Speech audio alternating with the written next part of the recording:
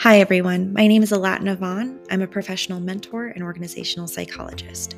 I'm here to bring up topics that I think everyone, no matter what demographic, should know, and to help my listeners start asking themselves important questions to level up in life, whatever that means for you.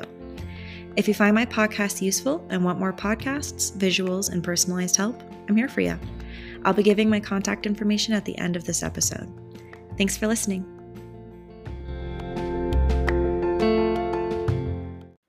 Hi, everybody. Welcome to Love Your Damn Life. My name is Alatna Vaughn.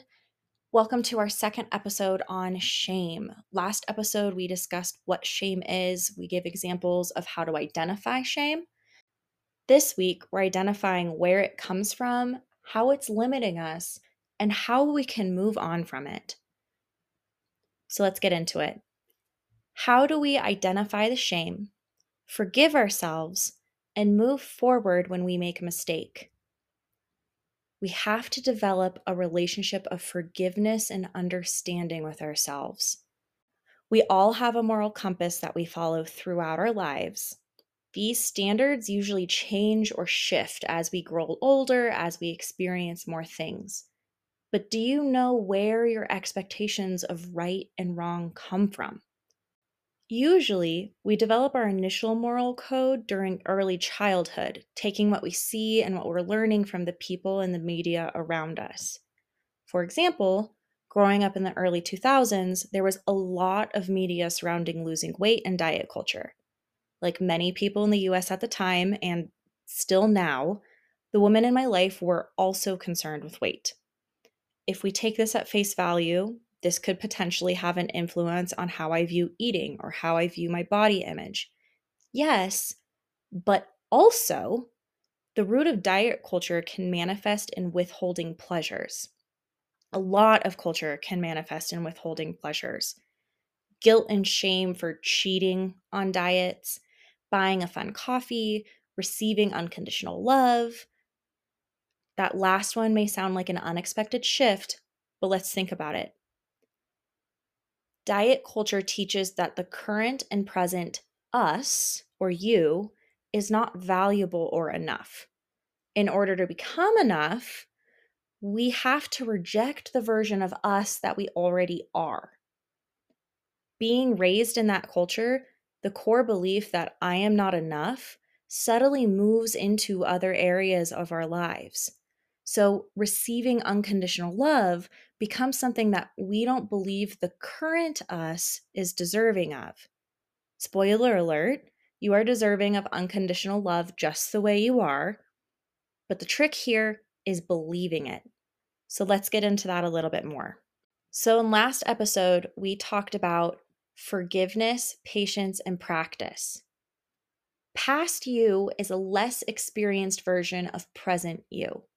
This is where patience and forgiveness enter the chat.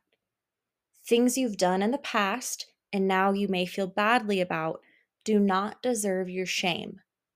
Why not? You have experienced it. You've had the opportunity to learn from it. And now it's time to move on. There's nothing else that you can do besides move on. We are constantly changing with each thought and interaction that we have. The you now is not the you last year or even last week, and they are certainly not the you that you will become tomorrow or a year from now. Whether or not you're learning from your experiences, future you will be different. If you're thinking about situations and trying to learn from them, future you will be a stronger you. Assuming that we are here to learn from our experiences and to love our damn lives, instead of shame spiraling, let's think about what you did that you didn't feel good about and if that feeling of shame is valid. Meaning, did you do something that goes against your core values, or did you do something that goes against a negative thought pattern? If you went against your core values, when you're in a similar situation in the future, you now know how to not handle it. Some of you may be saying, well, Alatna, I want to know how to handle it. But this is science. If we know how not to do something, we are one step closer on knowing how to do something. If it's a negative thought pattern, it's now been identified and we can start letting it go. We can start working towards that. This is not an easy task. Be patient with your learning. Work on forgiving the less experienced you for not handling the situation in the way that present you would have liked. Think of past you as a different person, someone who you would give advice to now. That growth, that learning, it's powerful. And the best thing you can do for yourself and the people around you is to move forward. So, when we're trying to move forward, how do we connect and forgive ourselves? We practice. I don't believe that we will ever stop feeling shame. We learn and we continue to make mistakes and we continue to have new experiences. The goal here is to recognize the shame, identify the cause, and be able to let go of the feeling instead of shame spiraling and letting it eat away at you. It takes a lot of work and it takes a lot of understanding of yourself to identify where the shame is coming from. Have you ever heard of sitting with a feeling? This is exactly that. We recognize the feeling, we identify the cause, we work on letting go. So, when I am starting this process, I like to begin with the question of, what about this gives me the ick? What about this makes me feel that shame? Then I go over the experience in my mind. Which parts specifically make me cringe or feel upset? Those are the parts that I focus in on. Once I'm focused in on those parts, I go back to the question of, what about these parts of the situation make me upset or think badly about myself? Which parts give me the ick? When it comes to shame, we will eventually land on something that we feel like we did wrong, a social misstep or a quote, wrong decision. Once we have that identified, we can decide how we would like to move forward. We know that we would have liked to do it differently. What can we learn from that? And what can we change to do so? Is this feeling rooted in a belief that we would like to keep? With those last answers, you can move forward and practice. I'll use a personal example. A few years ago, I went through a messy breakup. My partner cheated on me and I broke up with him. I felt ashamed of the situation and I had a hard time talking to anyone about it. At face value and looking back, I didn't have anything to be ashamed over. I was doing my best to be a kind and supportive partner, and ultimately, my partner made the choice to be unfaithful. I lived in that shame for a while. I didn't recognize it for what it was. Then one day, I was rehashing the situation in my head, as one does, and I felt an ache in my stomach. I focused in on that physical feeling and realized that my feelings of shame were being represented in a physical way, as well as taking an emotional toll on me. When I came to that realization, I went through the situation with a new and more calculated eye.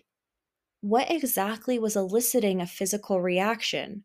AKA, at what point in my thought process, in going through the situation, did my stomach start to hurt?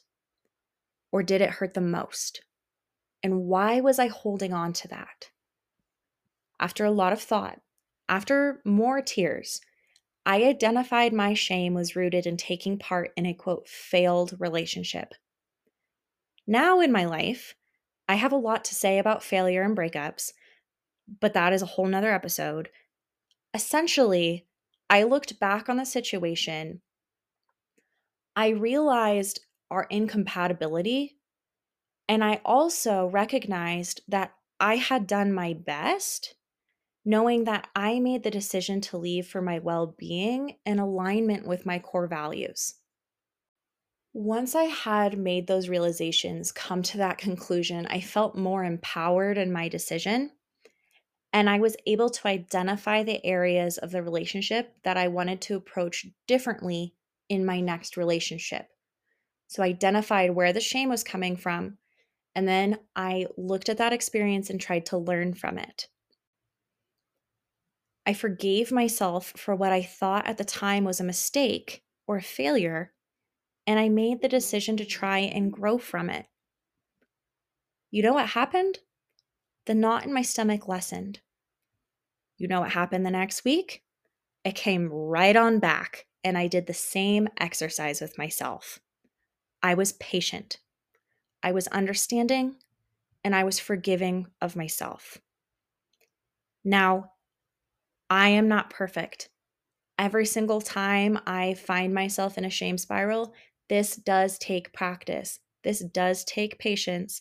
And like with everything, it's not going to be an easy and straightforward path. I still feel shame about things, but now that I've had that practice, now that I've been doing this for a while, I'm a lot better at identifying and moving on from it. As I've done this work and I've moved forward with my life, I've come to realize that my shame and feelings of failure in this particular situation is both rooted in a perfectionist mindset and the belief that the only way to have a successful relationship is if you're together forever. And just to be clear, I no longer believe that last statement. Neither one of those thought processes help me in life, and I've worked on quieting them. I'm still working on quieting them. This example and exercise also applies to shame brought on by judgment from others. With breakups specifically, there always comes speculation. Again, we can't control others' emotions or actions, but we can control our reactions. Judgment from others may be either because you did something that others perceive as wrong or embarrassing, or you may have not done anything wrong at all, and people are projecting their ideas or insecurities onto you. Either way, in identifying your shame, you can compare the reasoning to your own moral compass. Do you think logically that your behavior or actions are wrong? Or, or are other people's judgment rooted in antiquated or harmful beliefs? If you don't feel like you've done anything wrong, it's time to move on. If the answer is yes, you have done something wrong, take the L, learn from the mistake, and that is literally all you can do. If someone wants to judge you for that, that's on them. In addition to the behaviors given in the definition of shame, there's a third type that I don't think is talked about enough. It's shame for things that others have done that have an impact on you. Maybe you have someone in your life who engages in wrong or embarrassing behavior that elicits judgment from themselves or from others.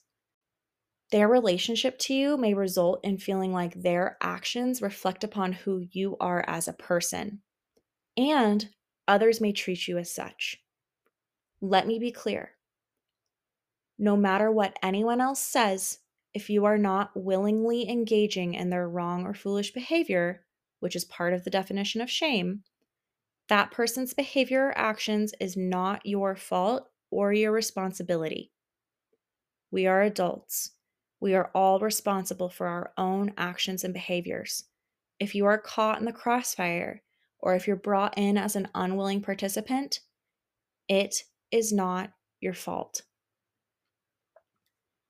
Children of abuse or addicts, victims of assault, someone else's actions may impact you.